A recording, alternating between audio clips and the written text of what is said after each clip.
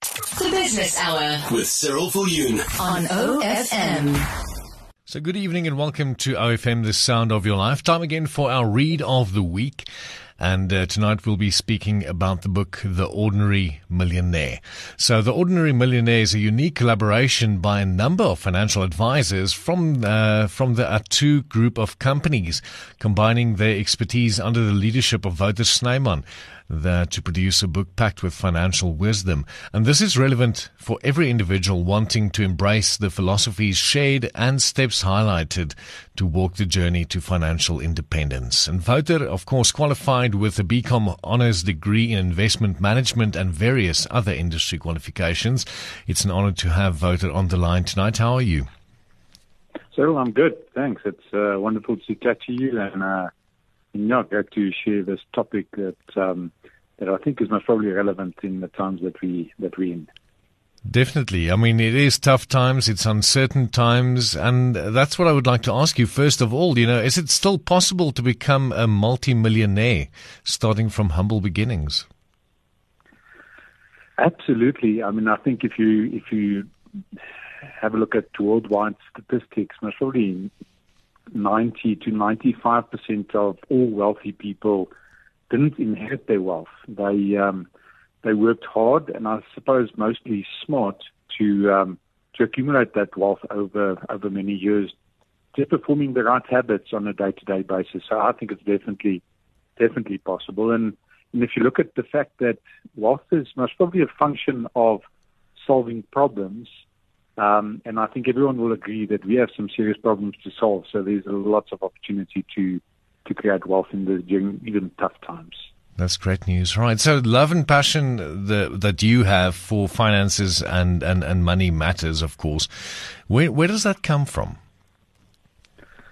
Yeah, so I'm a born and bred Free Stater, so I think the listeners will echo that sentiment when I say I'm still a avid Cheetah supporter, and I grew up in a small town in Viljoenskroon to a hairdresser mom. Unfortunately, my parents were divorced when I was quite young. And as much as she was passionate about cutting hair and helping ladies, she didn't know much about finances. So around about the age of 13, I was entrusted with the family finances. One of the things I had to go do is find out how our home loan worked, because my mom didn't know. And that ignited this passion for finances. I suppose in the beginning it was an avenue for me to say that I would never be in a situation where we would, and quote, be poor, unquote, because that's at times that I felt. Today I realize that the true wealth is most probably everything money can't buy, and I got abundance of that. But yeah, it set me on this path to understand it better, learning journey to get to know as much of it as possible. And that set me on this finance journey, which I love still to today. So tell me one thing as well. One of the biggest talking points in the world of money is the psychology of wealth. And you touch on this subject in your book especially. And, what exactly is the psychology of wealth? Well, I think the simplest principle to understand is that if you think about it, the quality of the fruit of a tree starts with the roots of the tree. And in terms of our financial well-being, our roots of the tree is really our mindset. I think even the Bible says that if you want to create success, renew your mind. And lots of us are at that position where we most surely don't like the result of what we experience from a financial perspective. But we don't know that the result is just the effect of something else. And the root cause as such is our thinking. How do you think about money? And it's almost that, I always say, the beta version of ourselves is, what are your beliefs? Your beliefs trigger emotions and thoughts. Those trigger your habits that you have on a daily basis. And all of these combined create the actions that you take. And your actions is something that create your results. And sometimes we forget about it. We just focus on our problems, which could be a lack of money or our perception of a lack of money, but we forget about the thinking that goes behind it. And I've just experienced some of these wonderful books written about it. And as much as we most probably are at an advanced stage of knowledge about the healthcare industry and the fact that we learn collectively with trial and error, you think about farmers, I mean, they've become more skilled over time and they have now some of the latest technology. But if you think about finances and you think back when your folks managed money and as far back as you can remember, as much as we've got more knowledge, I don't think we're doing different things. And that's where the psychology of money is really critical, is we need to understand the impact of that, and we certainly need to know that that affects us. If you're not going to start thinking new about your money habits and your money ways, you're certainly not going to get new results. All right, so thinking about it and changing your mind and your perceptions about it is one thing, but do you think looking after yourself physically, do you think that is also really important?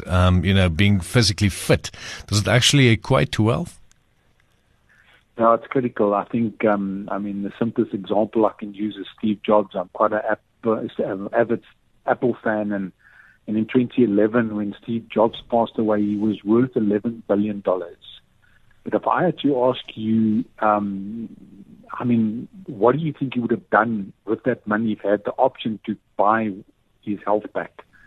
We all know the answer would be he would have used all $11 billion to try and buy back his health. And you can't do that. I mean, I think health is wealth. Without health, you can most probably be the richest person in the cemetery. But our health is so critical. But health is also a reflection of our energy, and energy is really the function that we utilize, whether it's in our daily jobs or whether we use energy to innovate and think new about things. I think our health is critical. So don't neglect your health, because you certainly can't buy it back. And I mean, Steve Jobs is a real good example of that. And anyone around us, we see very wealthy people that are affected negatively by this pandemic, partly because they never looked after their health properly and they suffer from chronic illnesses and the likes, because they just pursued this wealth factor. I believe true wealth is really everything money can't buy, and health is one of those.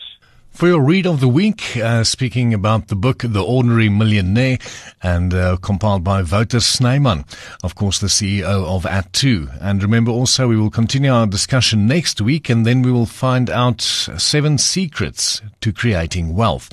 And that is what Wouter will share with us right here on OFM's Business Hour. So remember to tune in again next week, right here on OFM. The Business Hour with Cyril Viljoen on OFM.